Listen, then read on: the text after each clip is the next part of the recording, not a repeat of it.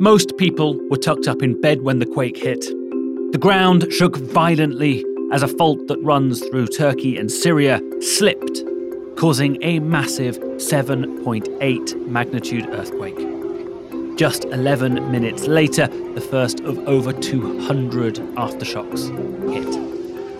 The force of the earthquake in eastern Turkey in the early hours of February 6th caused death and destruction for hundreds of kilometres across Turkey and northern Syria. It was felt in Istanbul and Baghdad, about 800 kilometres away in either direction, and in Cairo, 950 kilometres away. The UN estimated that 23 million people were impacted as the death toll jumped by the hundreds hour to hour. It quickly became the worst earthquake to hit Turkey in generations. But as a number of experts told us in the wake of the tragedy, it's not usually earthquakes that kill, it's collapsing buildings. This is Beyond the Headlines. I'm James Haines-Young, and this week we're looking at the earthquake in Turkey and why so many buildings collapsed, asking, how do you save lives in an earthquake? Before we start, if you want to get all the latest episodes of Beyond the Headlines as soon as they come out, then just hit the subscribe button in your podcast app. We're in the middle of a recovery mission. Here the street has been completely destroyed. There are rubble everywhere. Some family are crying. They just learned that they lost one of their loved ones. And chances are really slim to find people still alive. But the recovery team just said that they found someone, and they just asked for a bottle of water, and they say that they might be alive. So chances are that the person might survive. That's Nada Atalla, a reporter for The National who was on the ground in the wake of the Turkey earthquake.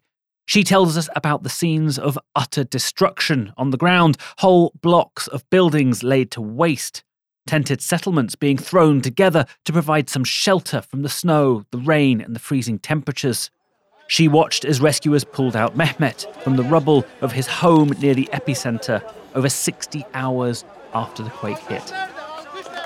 But as the time ticked beyond 60 hours, stories of hope like Mehmet's grew less likely as chances of survival diminished. With the quake bringing down at least 6,500 buildings in Turkey and an untold number in Syria, rescuers face an overwhelming task. In Syria's Aleppo on February 9th, 3 days after the quake and 130 kilometres from the epicenter, rescuers pulled some survivors, but around 45 bodies from just one building in the city centre. Turkey's disaster management agency said that it had more than 110,000 rescue personnel taking part after 3 days, and they had more than 5,500 vehicles, including tractors, cranes, bulldozers and excavators, and more were on the way.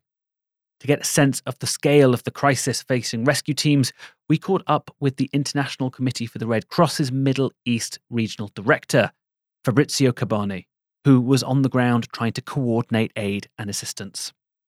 You have the people in Turkey, very close to the epicenter who obviously, took the full scale of this earthquake. And I think we've seen the images. It's just heartbreaking, devastating. And on top of this, you have the snow, the cold. It's really a lot.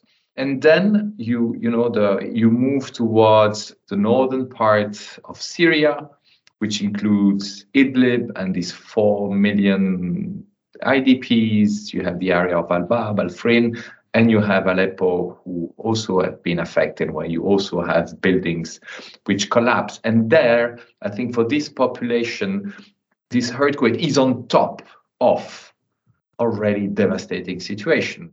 As Mr. Cabani says, the situation in Turkey is a disaster, but in Syria, in many ways, it's worse. Northern Syria, around Idlib, which is the last rebel-held region, is home to 2.7 million people who are already reliant heavily on aid just to survive. There's no government to coordinate aid deliveries, it's insecure with extremist groups holding some of the territory, and it's been under a years-long regime bombing campaign, as well as years of fighting. I don't want to overplay this resilience of Syrians, because under the word resilience, we put too many things and we excuse too many things. But it's true that when I see, volunteers of the Syrian Arab Red Crescent, when I see ICRC staff who is victim and at the same time actor, when I see them going out, trying to do their best with the little they have, it's very inspiring, and I feel very humbled in front of this. To begin with, though, let's understand exactly what happened. Well, first of all, that means a bit of geography. The Earth isn't solid. It's made up of layers from the crust, the bit that we're stood on, down to a floating liquid outer core and a solid inner core. While about 300 million years ago, the Earth was made up of one single giant continent called Pangaea. Those continents then drifted to form the outlines of land masses that we recognise today. But those continents are still drifting. Some are being forced under others, some apart, forming gashes like the Great African Rift Valley, while others are being pushed towards the sky, forming mountain ranges like the Himalayas. Right on the border of Turkey and Syria, the Anatolian plate meets the Arabian and the African plates. The African plate is moving north at about 11 millimetres a year, which is forcing the Anatolian plate westwards towards Europe. The result is a long fault line where earthquakes are common. The earthquake on February 6th, though, that wasn't normal. Earthquakes are measured in magnitude, which is a scale from 1 upwards. The most powerful ever recorded was 9.5 near Chile in 1960. But this scale is logarithmic, meaning that each whole number represents a 10-fold increase in power. A magnitude of 7 will be 10 times more powerful than a 6, which is in turn 10 times more powerful than a 5, and so on. To give you an idea of these numbers, a magnitude 1 seismic wave releases about as much energy as blowing up an ounce of TNT. A magnitude 8 earthquake releases as much energy as detonating 6 million tons of TNT. While small earthquakes happen regularly, literally millions of times a year around the world, most are small and you don't even really notice them. If you do, they can be scary, but they last for short periods and they don't cause much, if any, damage. Large earthquakes, however, are thankfully quite rare.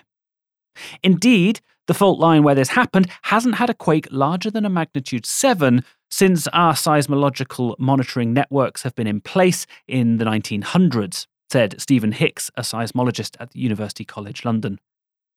He says that most of Turkey's large earthquakes have happened on the northern edge of the Anatolian plate, effectively along Turkey's northern coast. The quake on February 6th was about the largest ever recorded in Turkey, certainly the largest since December 1939. But why, with all our modern technology, didn't we know this was coming? Couldn't we have warned people? Well, not really, says Ziggy Lepkowski, a seismic expert at the design group Arup and a visiting professor of earthquake engineering at the University College London. There are groups of people who are now coming up with techniques which can give warnings of about half a minute to a minute before an earthquake strikes, based on the stresses in the ground.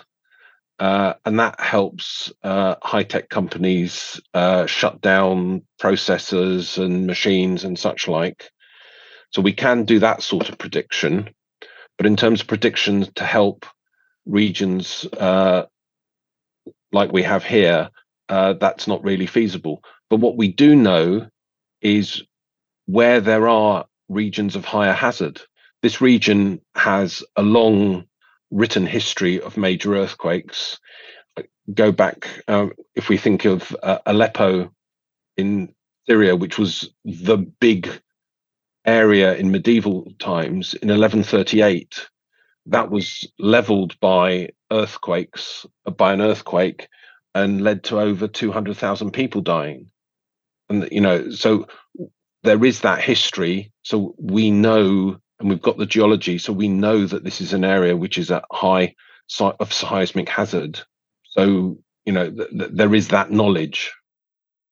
Earthquake prediction isn't really possible, but we broadly speaking know the areas of higher risk. So what do you do? Well, that answer can be complicated. Remember, it's not earthquakes that usually kill, but falling buildings. Now, the Turkish government has said that 6,500 buildings collapsed in the earthquake, and with many of these being multi-storey apartment blocks, that means many could have died in each one. Now, we asked Mr. Lepkowski what his advice was if you find yourself in an earthquake. You can help yourself in an earthquake situation. There's a mantra of duck, cover and hold. So you get down under a table, below two beds, to create yourself an air pocket that you can survive a collapse of a building. You can look at your building before the earthquake. And so that brings us to the question of how to design buildings able to withstand earthquakes. The earthquake provides a large horizontal and vertical force on the building. And we try and make the building flexible, as maybe you would, if you think of your shock absorbers in the car. And we do that by putting, let's say, steel in the reinforced concrete, and we tie that together so it can bend and move adequately. And we have building codes that we're supposed to follow to ensure that that's done appropriately. To hear from an expert from a country that has adapted very well following major disasters, we spoke with Professor Koji Ichi, a professor of seismic engineering at the School of Safety Sciences in Kansai University in Japan. In Japan, the most severe earthquake happened in 1923 in Kanto earthquake. Almost 100,000 people died, and mainly it died by fires. We Japanese living in the wooden houses, and when earthquake happens, it collapses, and also we have fires, and so people die. So after that, of course, we start the seismic design, and also, when earthquake happens, we need to shut down the fires, and also use a good material to prevent the fires. That's the first initial step. And after that, we have long histories. And in 1995, Kobe earthquake means it's very similar to this earthquake, and it's very severe. And we learn we cannot stop damage. We need to permit a certain level of damage, okay? But what is important is we need to survive.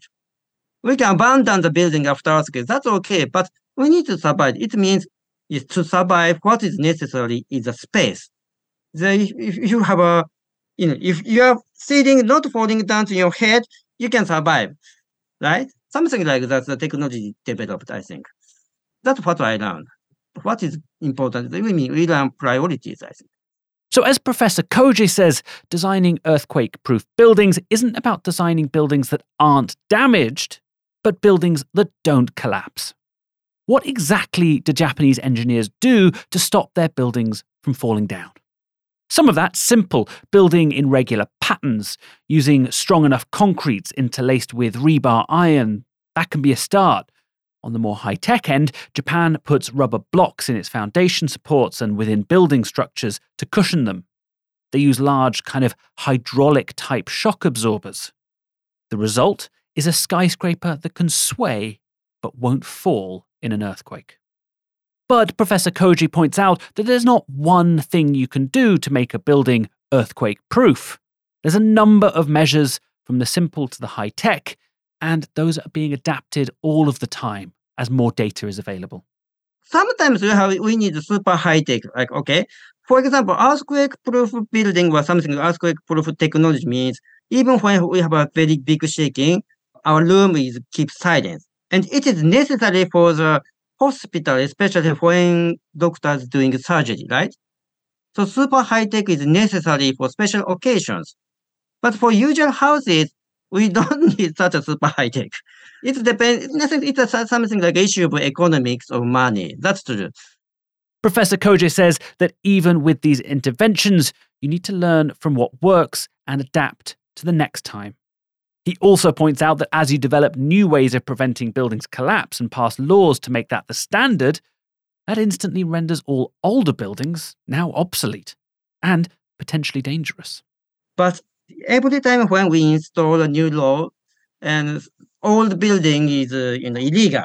And if we destroy or reconstruct these old buildings, it's too much money. So old building exists. Okay, even we have a new rules, we cannot apply this new rules to the old buildings. So all the new buildings survive and we're still using. In many cases, the people using old building dies. So that's a balance, and how much of enforcement is necessary? It's something like a political issues, and yes, political issues depend on country to countries. So some of the response to earthquake risk is technological, some is financial, and some is political. How much does the government want to pay or to make private individuals pay?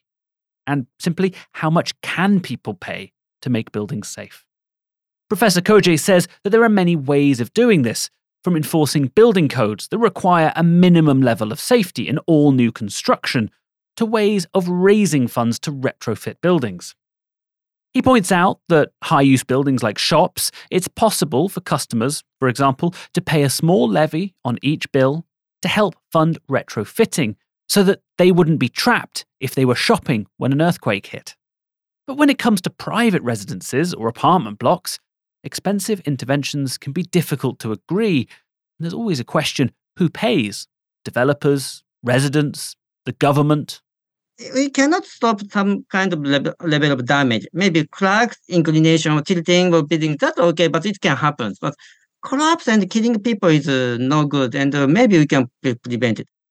Now, it's important to remember with this, a lot of it relies on a functioning government, on a functioning civil service, on local councils. All things that in parts of the worst hit areas of Syria, they simply don't have after over 12 years of war. And then there's the situation in Turkey. 6,500 buildings at least have collapsed. But Turkey's prone to earthquakes. And yet, the US Geological Survey previously warned that the population in this region resides in structures that are extremely vulnerable to earthquake shaking, though some resistant structures exist. They highlighted that many buildings use unreinforced brick masonry and low-rise concrete frames, which are at the greatest risk of collapse. These materials are too stiff to sway with the shaking and are more likely to buckle, leading to catastrophic collapses. But Mr. Lubkowski points out that Turkey has very good buildings codes. Turkey, since the Kocaeli earthquake in 1999, which occurred just east of Istanbul, have a very good earthquake code. It's equivalent to the codes that we use in Europe, America, Japan, or New Zealand.